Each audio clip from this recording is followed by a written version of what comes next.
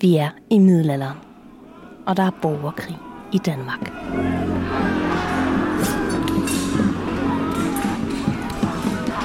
Der var ikke én, der var mange borgerkrige.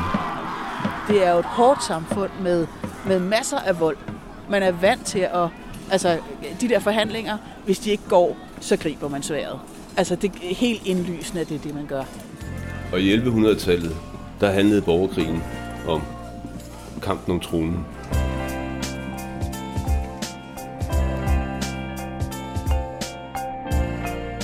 Der er virkelig sket meget i Sorøs lange historie. Og de mennesker, som levede her, om det var for 10.000 eller for 150 år siden, så har de alle været med til at forme det landskab. Eller de tanker, som vi lever med og er påvirket af i dag. Det her er historien om dem, der grundlagde Sorø. Jeg hedder Sara Sander Laugesen, og jeg er historiker i Museum Vestjylland. Jeg hedder Birgitte Langsted og er uafhængig kulturformidler. Det her er en af 4 udsendelser, som tager dig fra stenalderens tidlige mennesker over middelalderens magtkampe til Holbergs fremsynede tanker om samfundet og til Ingemanns sange, som kan få mennesker til at besvime. Men Sara, hvad skal vi nu? Nu skal vi undersøge vidernes magtkampe i middelalderen, og vi begynder med ham her. Ja, er den tændt? Jeg hedder Michael Kræmmer. Jeg har boet her i Sorø i knap 30 år. Stammer fra Ringsted. Så man kan jo sige, at jeg har mine rødder i middelalderens Danmark. Michael Kræmmer har en Ph.D. i historie, og han kender om nogen til det middelalderlige liv. Måske kender du udtrykket den mørke middelalder. Det er ikke den, vi skal undersøge her. Den del af middelalderen, som har at gøre med de minder for tiden, som vi kan se her på Sorøegnen, den tidlige middelalder, den var præget af en enorm grøde, en enorm vækst og en enorm forandring. Tænkningen, en enorm ekspansion i landbruget, en enorm forøgelse af befolkningen, store teknologiske fornyelser. En af de familier, som satte dagsordenen og var med til at ændre det landskab, du kan se både i Sorø by og rundt om, var familien Hvide. Det var en kæmpe slægt, som det er næsten umuligt at finde rundt i. Derfor er Michael en fantastisk hjælp, for han har den store Hvide-klans stamtræ i hovedet.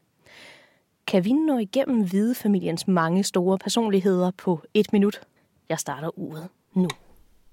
Det hele starter med Skjern Hvide, som omkring år 1100 var den ledende aristokrat på Sjælland.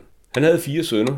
Aseri, som sad på Fjendenslev. Ebbe var Svend Grathes ledende rådgiver. Toge, som var den, der gav pengene til, at man stiftede det første Sorø kloster. Og så var der en bror Sune, som vi ikke ved noget om. Det var næste generation. Aseris sønner, Absalon, der blev leder af hele den danske kirke og ærkebiskop. Esbern Snare, som er den fremmeste helt i Saxos beskrivelser. Ebbe Skalmsen, hans søn. Sune Ebbesen, han var landets rigeste mand. I Pedersborg sad Aseris søster. Hun var gift med Peter Torstensen. Pedersborg var opkaldt efter ham. Hans datter blev gift med en jysk stormand, og 2 af hendes sønner blev biskop af Roskilde, Vagn og Skjalm. Før nævnte Ebbe Sunesen havde en datter og ikke mindre end 7 sønner. Andreas Sunesen var kongelig kansler og blev senere ærkebiskop. Peder Sunesen var biskop af Roskilde, herrefører og senere kansler. Broren Ebbe Sunesen havde en datter, der blev gift med den svenske konge. Han døde under et forsøg på at gendsætte kongen. Det gjorde hans bror Lars også, som var med på samme felttog. Torben Sunesen døde på et felttog i Nordtyskland. Johannes Sunesen døde på et korstog i Palæstina. Jakob Sunesen, den yngste, var reelt leder af landet under den tid, hvor Valdemar Sejr var kidnappet og sad i fangenskab i Tyskland i 1220. Bare rolig. Det er ikke fordi, du skulle huske alle de her mange familiemedlemmer. Der er 3 af dem, som det giver god mening at have styr på. Aseri, som var far til Absalon og Esbern. Og så også deres plejebror Valdemar, som du nok kender bedre som Valdemar den Store. Valdemar og Absalon var til stede ved en af de begivenheder, som virkelig har sat aftryk i Danmarks historie. Og det skete som lovet under en borgerkrig. Den helt store borgerkrig, og den, der handler om Hvideslægten, det er det, vi kalder borgerkrigen mellem Svend, Knud og Valdemar. De 3 konger blev efter 11 års borgerkrig enige om at dele Danmark imellem sig. Det blev fejret med en fest i Roskilde. Så sker der en katastrofe, kan man vel roligt kalde det. Blodgilde i Roskilde, der afsluttede, eller næsten afsluttede borgerkrigen. Her er beretningen jo, at de gode, som var Knud Magnussen og Valdemar, og Absalon, som var deres ven, og også en af de gode, sidder uanende til et middagsbord og pludselig bliver overfaldet af de onde, anført af Svend Grathe. Og det ender jo så i drab. Der kaster Svend og hans mænd så pludselig over Knud og Valdemar. Knud Magnussen bliver dræbt. Valdemar flygter hårdt såret sammen med sin ven Absalon. Og hele den historie, den kender vi kun et sted fra. Og det er fra de senere sejrherres beskrivelse. Vi har ikke nogen andre udlægninger. Vi ved bare, at Valdemar og Absalon, da de flygtede, de mødtes i Fjendenslev. Man må næsten tro, de har aftalt det på forhånd. De fulgte samme rute for flugten. Man kan ikke lade være at tænke på, at der kan være alternative udlægninger af det, der startede det hele, blodgildet i Roskilde. De alternative udlægninger, dem vender vi tilbage til. Men først synes jeg, at vi skal se nærmere på de mænd, som her fik en hovedrolle. Absalon, Esbern og Valdemar. Hvorfor flygtede de til Fjendeslev? For at forstå det, er jeg taget til Fjendeslev Kirke med Annette Monson. Det her har været et af de huse, der hørte til Hvidernes Gård her i Fjendeslev. Annette Monson har i mange år været leder af Ringsted Museum og Arkiv. Og der er en rigtig god grund til, at vi står her lige ved siden af kirken. For her voksede Absalon, Esbern og Valdemar op, og vi står midt i resterne af deres barndomshjem. Jamen, det her område er jo simpelthen grundlagt af Hviderne. Så det var Skjalm Hvideslægtens forfar, som kom hertil som den første, og grundlægger kirken. Går i gang med at bygge den. Og han bygger også en storgård, som ligger her, hvor vi står sådan 4 stenkast væk fra kirken. Så her er det virkelig Hvidernes højborg. Det her slægten er udsprunget fra, det her de har skabt deres magtimperium fra. Men hvordan levede magtens elite på det her tidspunkt? Vi har en ret god forestilling, tror jeg, om hvordan det har været at bo og leve i middelalderen. En hver lille bitte ting, som vi i dag tager for givet, at man bare lige knipser med fingrene, så har man det. Det skulle planlægges et år i forvejen, før du ligesom var færdig med produktet. Ikke? Du skulle så dit korn og pleje din mark og høste dine grøntsager, og der var simpelthen så meget hårdt manuelt arbejde. Og de her 3, altså selvom de har været stormandssønner og kongesønner, så har de ikke været skånet for hårdt arbejde. Alle blev nødt til at hjælpe til på sådan en gård. Der var ikke nogen, der var sparet for at kunne sætte sig hen i tronstolen og bare sidde og dangdere den. Det kom simpelthen ikke til at ske. Men de her 3 unge mænd, de har nok været sparet for noget af arbejdet, for de har også skulle have tid til at øve sig i våbenbrug. Og det har de sandsynligvis gjort sammen med Aseri, og de har sikkert også haft en hird af en vis størrelse, altså nogle krigsfolk, som simpelthen er hyret ind til ikke nødvendigvis kun at lave markarbejde, måske også hjælpe med det, sådan i spidsbelastningsperioder, men ellers så har de skulle vedligeholde deres krigskunst. Altså de skulle simpelthen være klar til at forsvare den gård, der lå her. Det middelalderlige samfund var ekstremt hierarkisk.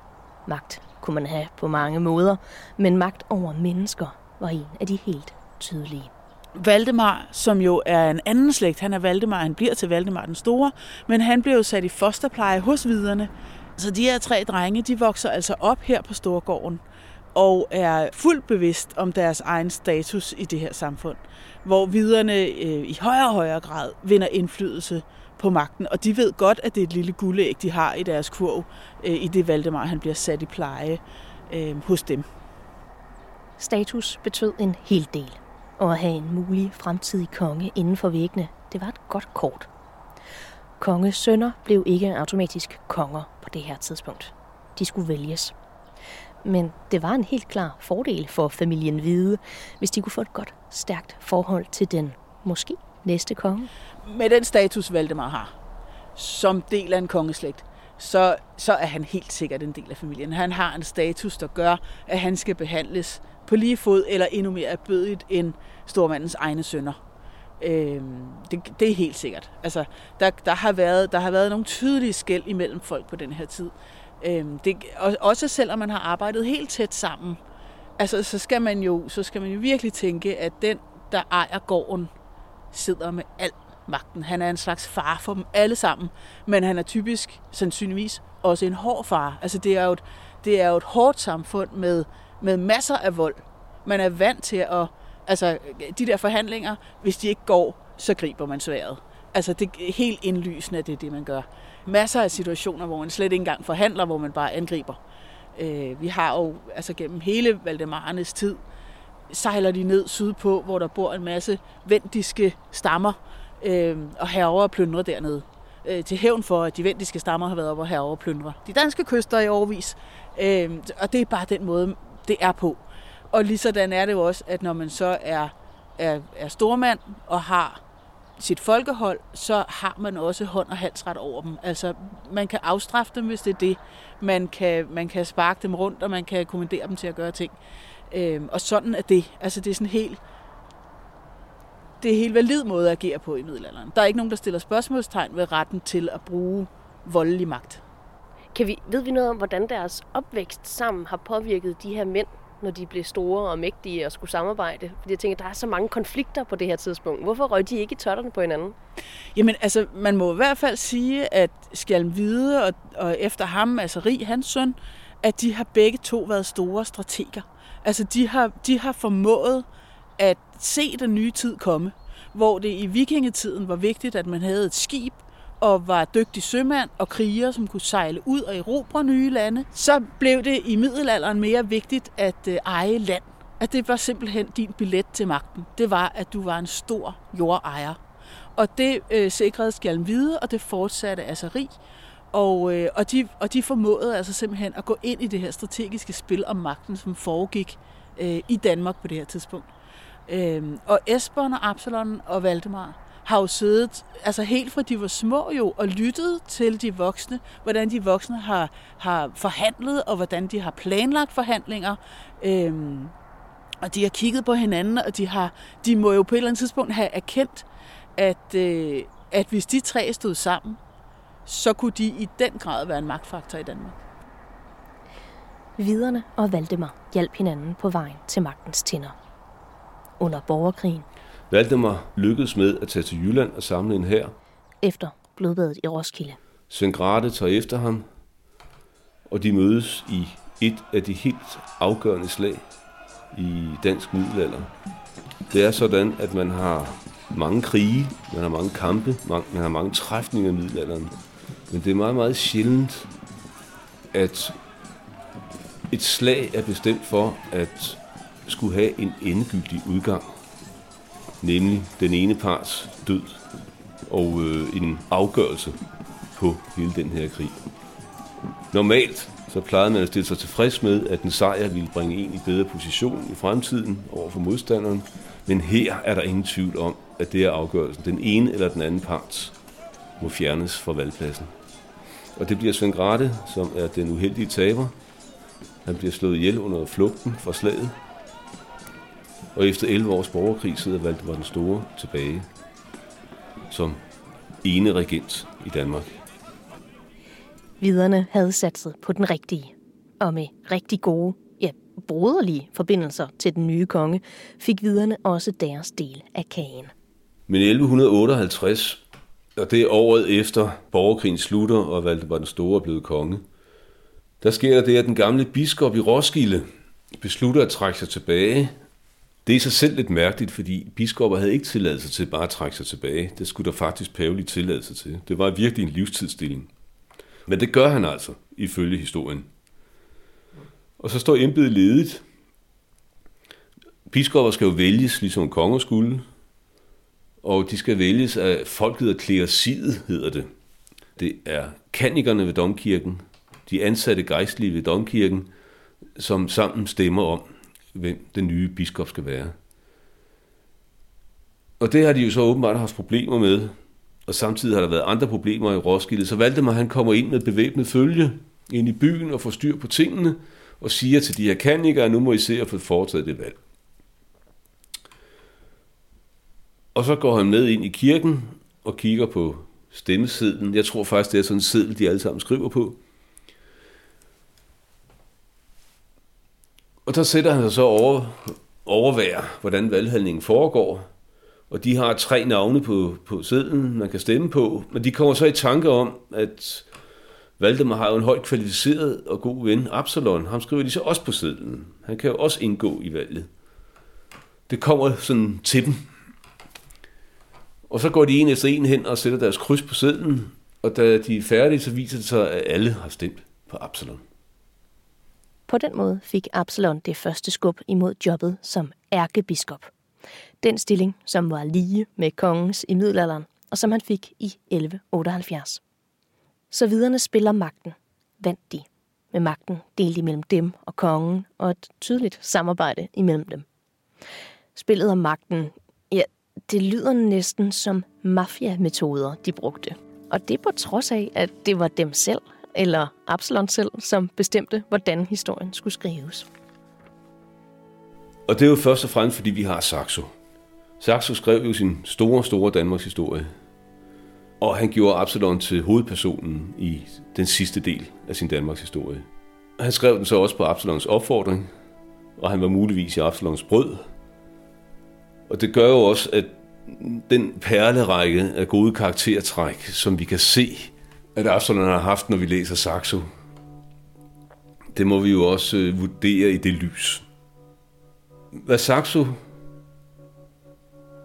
diskret fremhæver, men meget tydeligt, er, at der har været en meget stor forbundethed mellem Absalon og Valdemar den Store, som skulle stamme fra dengang, de som små legede sammen i Fjendenslev her ved Sorø. Og man kan se, hvordan i historien om Valdemar den Stores regeringstid, Absalon sidde dag og nat ved Valdemars sygeleje, da Valdemar lige i starten bliver meget, meget alvorligt syg. Tilsvarende kan man følge Valdemar på dødslejet 25 år senere, og hvor der er en meget rørende beskrivelse af, hvordan Absalon næsten er ved at bryde sammen, da han forretter begravelsen. Men fordi vi har hele historien fra Saxo, som nok har haft gode grunde til at skrive pænt om Absalon, så er der ting, man i dag kan stille spørgsmålstegn ved. Man kan ikke lade være at tænke på, at der kan være alternative udlægninger. For eksempel den historie, vi har om blodgildet i Roskilde, som vi startede med at tale om. Måske er det ren propaganda. Den alternative kan jo være, at det ikke var Svend, der startede slagsmålet. Det alternative kan jo være, at det ikke var Svends mænd, der slog Knud Magnussen ihjel, da det skete.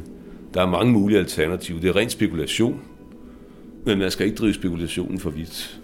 Det eneste, vi ved, det er, at det er en sær historie, og at vi kun har én udlægning af den. Så måske var Absalon og Valdemar ikke så fantastiske, som de er beskrevet. Måske var det ikke dem, som blev overfaldet af den onde Svend, men i stedet dem, som var de feje overfaldsmænd. Vi ved det ikke.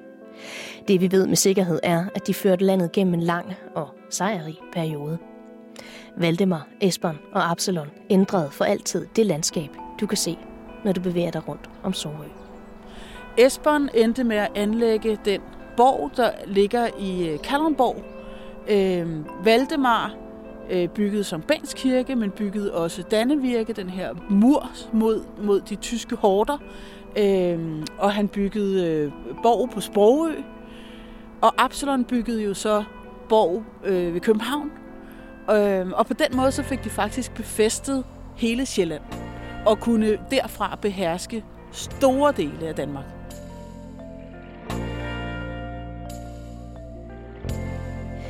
Vi slutter historien om middelalderen her, selvom der selvfølgelig er meget mere at komme efter. Hvis du har fundet udsendelsen her på en podcast-app, så vil jeg lige fortælle dig, at den er en del af en app fra Sorø, som tager dig på fede cykelture rundt i landskabet med den gode historie fortalt undervejs. Og har du fundet udsendelsen på cykelappen, så lægger de 4 udsendelser også i din yndlingspodcast-app. Bare søg Museum Vestjylland. Og hvis du kunne lide, hvad du hørte, vil du så ikke dele det med nogen? Vi er så glade for at fortælle historierne, og vi vil gerne have, at så mange som muligt får mulighed for at lytte med.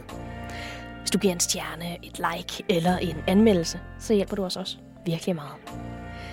Jeg hedder Sara Sander Laugesen, og jeg vil gerne sige tusind tak for hjælpen til Michael Krammer, Annette Monson, og til min kollega Birgitte Langsted og Carl Preston for sangen Rise, og til Frederik Lose Ingberg for et andet musik. Og hvis du ikke har taget cykelturen og set det landskab, som viderne var på spil i og ændret, så synes jeg, at du burde overveje det. Det er en dejlig tur. Vi høres ved.